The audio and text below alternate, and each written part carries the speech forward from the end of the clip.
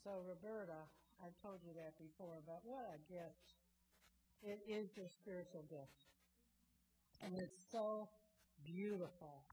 And Susan, I heard about Susan from my daughter how many years ago, that they took probably 20 years ago. I knew about this woman, Susan, who was in her yoga class with, what was the teacher's name? Boomy. I mean, that's how I raised my kids. They had teachers called Boomy. And no one ever, it's funny, because John and I never questioned anything they did, because we always told them to go to God, so we figured they had a good counsel. And so, Boomy it was, So, Hildegard of Bingen, is anybody familiar with Hildegard, 12th century? Oh, thank you. And so I got to read her little writing on love, because I just love, a 12th century German Benedictine to, stand out and write plays and songs and poems and whatever she was doing at the time. I'm sure that there was someone trying to silence her. I can relate to that. Whoops. See? It's my mother.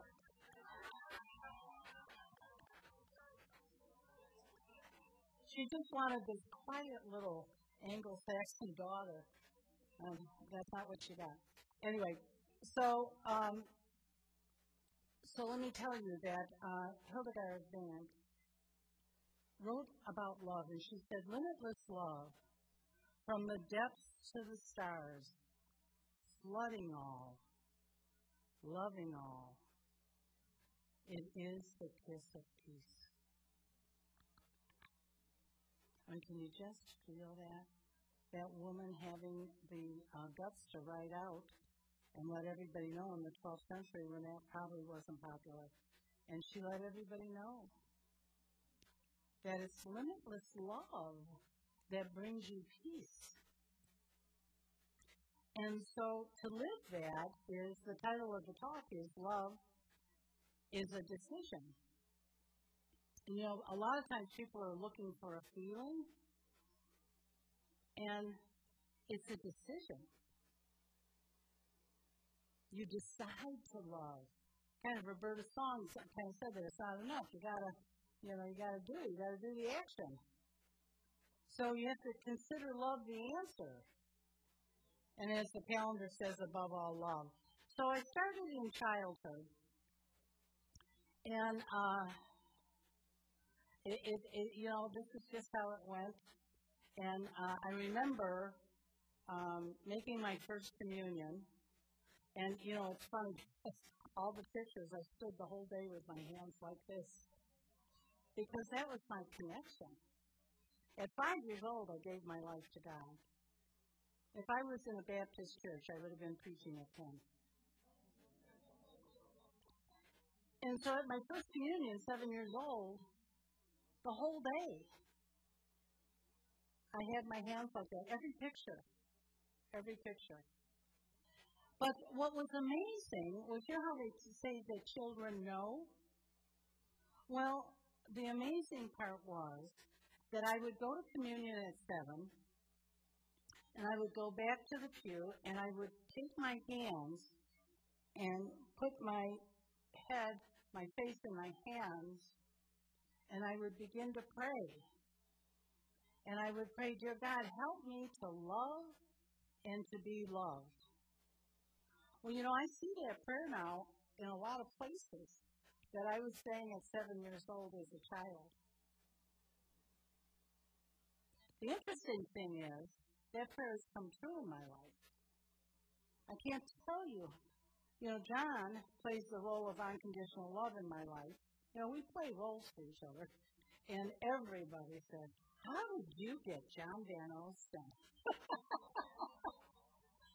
I just want to say, prayer at 7, it worked. But to really understand that was a meditation. No one had to teach me to meditate. As a child, and we stop our children all the time, and I just knew. I just knew to pray that. So, as I became an adult, I had a relationship with God. It was like my best friend. I know that sounds like, call the white coats, but it just was. I also was an extrovert and had lots of fun. But I would talk about God all the time, and I would talk to John about God all the time. And God was just with me. But here's the deal. I was full of fear.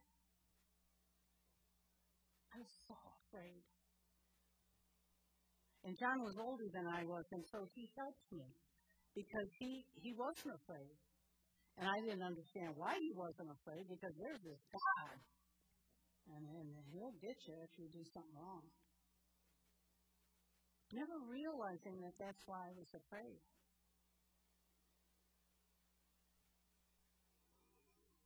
Being an extrovert, there was a lot of wrong to look at. We can't stay out of trouble.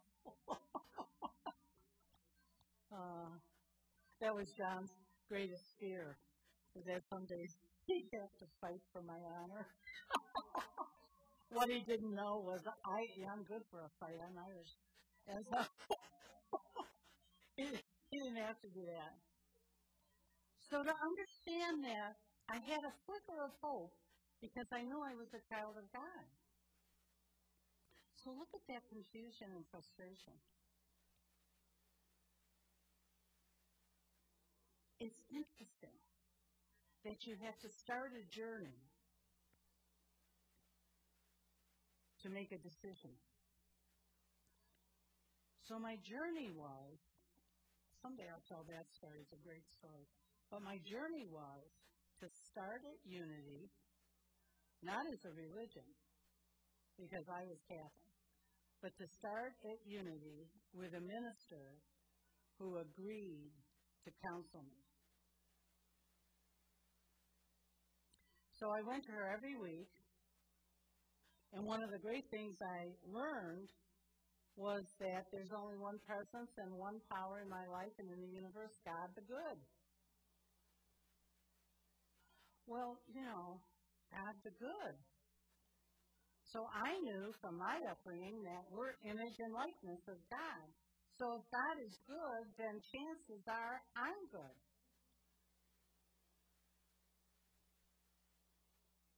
And to have this woman reinforce that every week, that I was the image and likeness, and that I was good, and that God is love. God is love. 1 John 4:16. Whoever lives in love lives in God, and God in him. So to start to understand that, my essence is love. And then all of a sudden, I understood that not only is my essence love, but my action is compassion. Because that's what comes out of love. As you love everyone, and people have a horrible time with the idea that we're all one, because then we point out each other's personality, and they're good and they're bad, and I'm not like that. It has nothing to do with any of that. Has to do with we're all one in soul.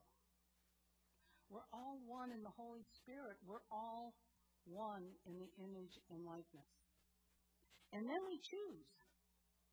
So don't think I don't know that bad things happen, because I do. But that doesn't take away the truth that God is good and we are all one. You start to understand your spiritual nature. And, that's been a love of mine because, we started out in our awakening as human beings, and we started out understanding our emotions. We all went to counselors, or many of us did. And those who haven't, think about it. Anyway, we all went to counselors. We We started understanding what meditation and yoga was. My son went to Russia and he was running, and people would stop and point because they never saw someone do that. That was everything's 20 years ago. My clothes are 20 years old. Anyway, lots happened 20 years ago. And but we've never really taken seriously our spiritual nature and to make friends with it. It's just as important as the emotional wealth and the physical health. Our spiritual wealth is so important because it allows us to make a decision to love. And I think it's hard times to love. You know, we have all sorts of different beliefs in our very family.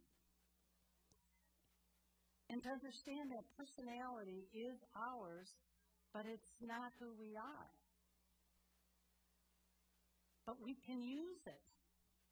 For instance, I said I was an extrovert, so I talk to everyone and anyone all the time. So and I think I may have shared this story, but it's worth repeating. I was at a restaurant, and you had to stand in line, as every woman knows, for the facilities. And I'm standing in line, and a woman comes up to me, and she's just got the best hair. Now, you know, I'm always looking for the best hair. So I said to her, being an extrovert, not my spiritual nature, although I would have loved that to be, but my extrovert said, "Oh, I just love your hair. It is so cute." And she starts crying. Now, I've had that effect on people before. So I thought, oh no, what's going on? And she said, "I had cancer. And this is my first day out. And it's the very first day that I've worn this wig. And I was afraid everybody would know." So, use your personality to bring kindness, Roberta's song, that Bonnie chose. See the teamwork here? See the teamwork? Use your personality to bring good into the world. I mean, that was no stretch for me. And what a gift to her. So then we say, well, what about John? He really doesn't talk. He's quiet. He kind of like is in the background just supporting everybody. Well, this very minister that counseled me ended up having me assist her in ministry and taught me so much. It was Unity of Greater Cleveland. And she would ask me to speak. So this was like 10 years into my speaking. And I got a lot of coaching, always, still. And some people told me I'm a week late with my heart. And I said, I'm talking about love. But anyway, that's not here today. Anyway, so what do we do with John? What do you do with the introverts of the world? So I spoke, and 10 years into my speaking, there was probably a little bit of bravado. Not sure. So John's standing with me as people are passing, you know, saying thank you, whatever they're saying. And this woman comes up, and she says to John, ignoring me, "Oh, I just love your energy. You have the greatest energy. You're a light. You bring peace," which John prays for all the time. You bring peace. And then she looks at me and said, "You have a nice smile."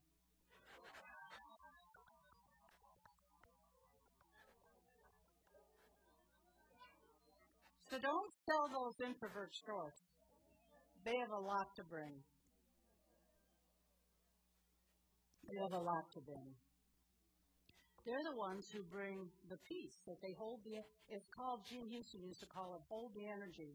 Anyone that, if you choose love, if you make a decision for love, you have a job to hold the energy of love. Like in a group like this, you would come in and you would be on purpose to hold the energy of love. And the extrovert would be playing like I was today.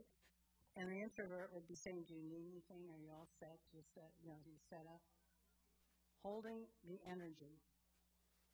So there's a guy, Fred Kaufman, who has Conscious Business, wrote a book called Conscious Business. He said, wisdom without compassion is ruthlessness. You know, did you ever meet that wisdom know-it-all? With no compassion?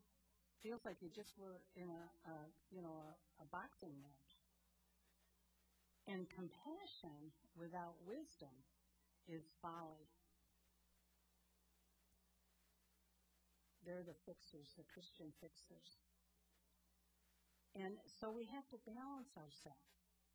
And that's why the decision of love is so important, because it's using the intellect to touch the heart to do your work. As Matthew said, with men this is impossible, but with God this is possible. So when your work comes from God, it's building, as Sharif Abdullah said, a world that works for all. There's a gentleman who wrote about diversity, Andy Ayim, A-Y-I-M. I would tell you to look him up because he's so interesting. But his talk on building community, and of course that's what all our unities are doing, he said, diversity is about bringing people together from a wide variety of backgrounds. Inclusion is about having their voices heard and acted upon. Team members feel safe to take risks and be vulnerable in front of each other. All of that is so important. To bring a bunch of people together from different backgrounds, and to have the inclusion of hearing voices and acting on them. And to understand that you have to have a safe space of empowerment. I started that program in the 80s. It's called a safe space of empowerment. So that everybody feels safe, sharing whatever they want to share with you, that it's safe, and they can share it. And you can laugh and play, or you can take whatever they're saying to heart and change. So I was wondering about this team building and community building, and I went to Reverend Roy Rackley, who is a big old guy from Texas. He's such a metaphysician. And I said to him, because I'm concerned, because, I take space. And so I said to him, Reverend Roy, he's my mentor, and I said, Reverend Roy, am I controlling? Not see. You would say yes, right? He said, no, Donna. And he was going to say, no, Donna, you are not controlling. But he said, you like to take action. And he said, people don't like action. They just want to talk and share. So what happens during change in the discussion is you have to know yourself.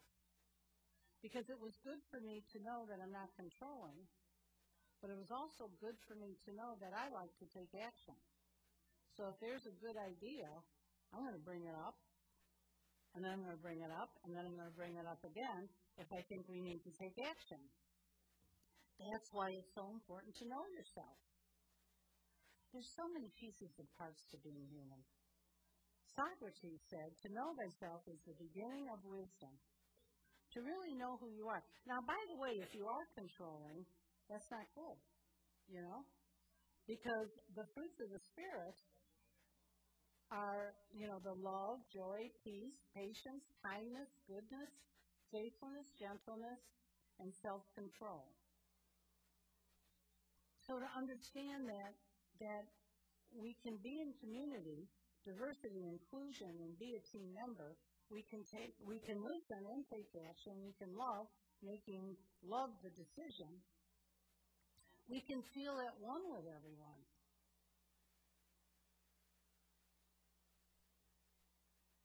and just be at peace.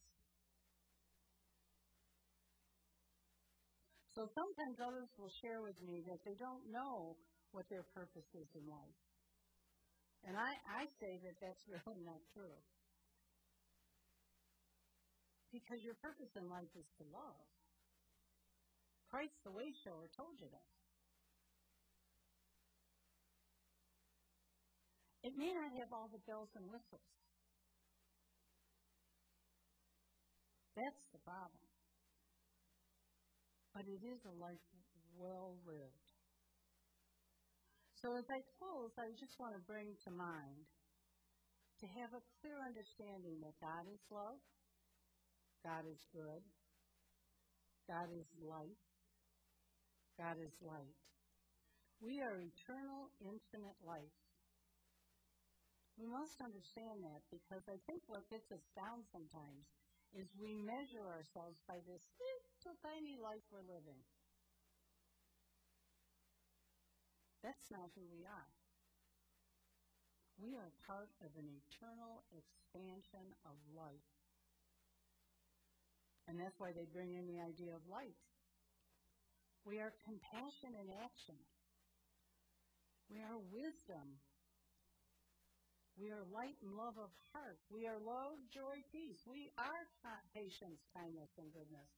We are faithful, gentleness, and self-control. It does take self-control to love. You know, it's funny, sometimes people will come to me with a not-so-kind comment about something. And I always have to stop. Use that fruit of the Spirit, self-control, and find a way to love them. Whether it's my sense of humor, I have been told that I can say something with a smile on my face. That is pretty daunting.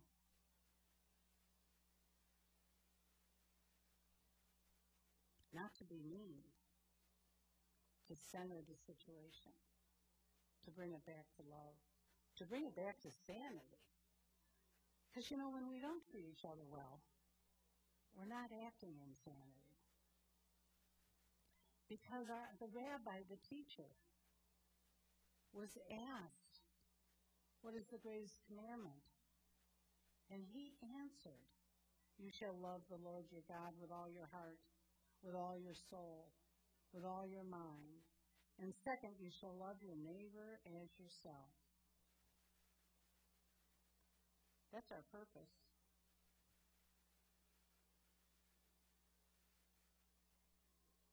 So as a conclusion to this talk, may I state with spiritual confidence that love is the answer.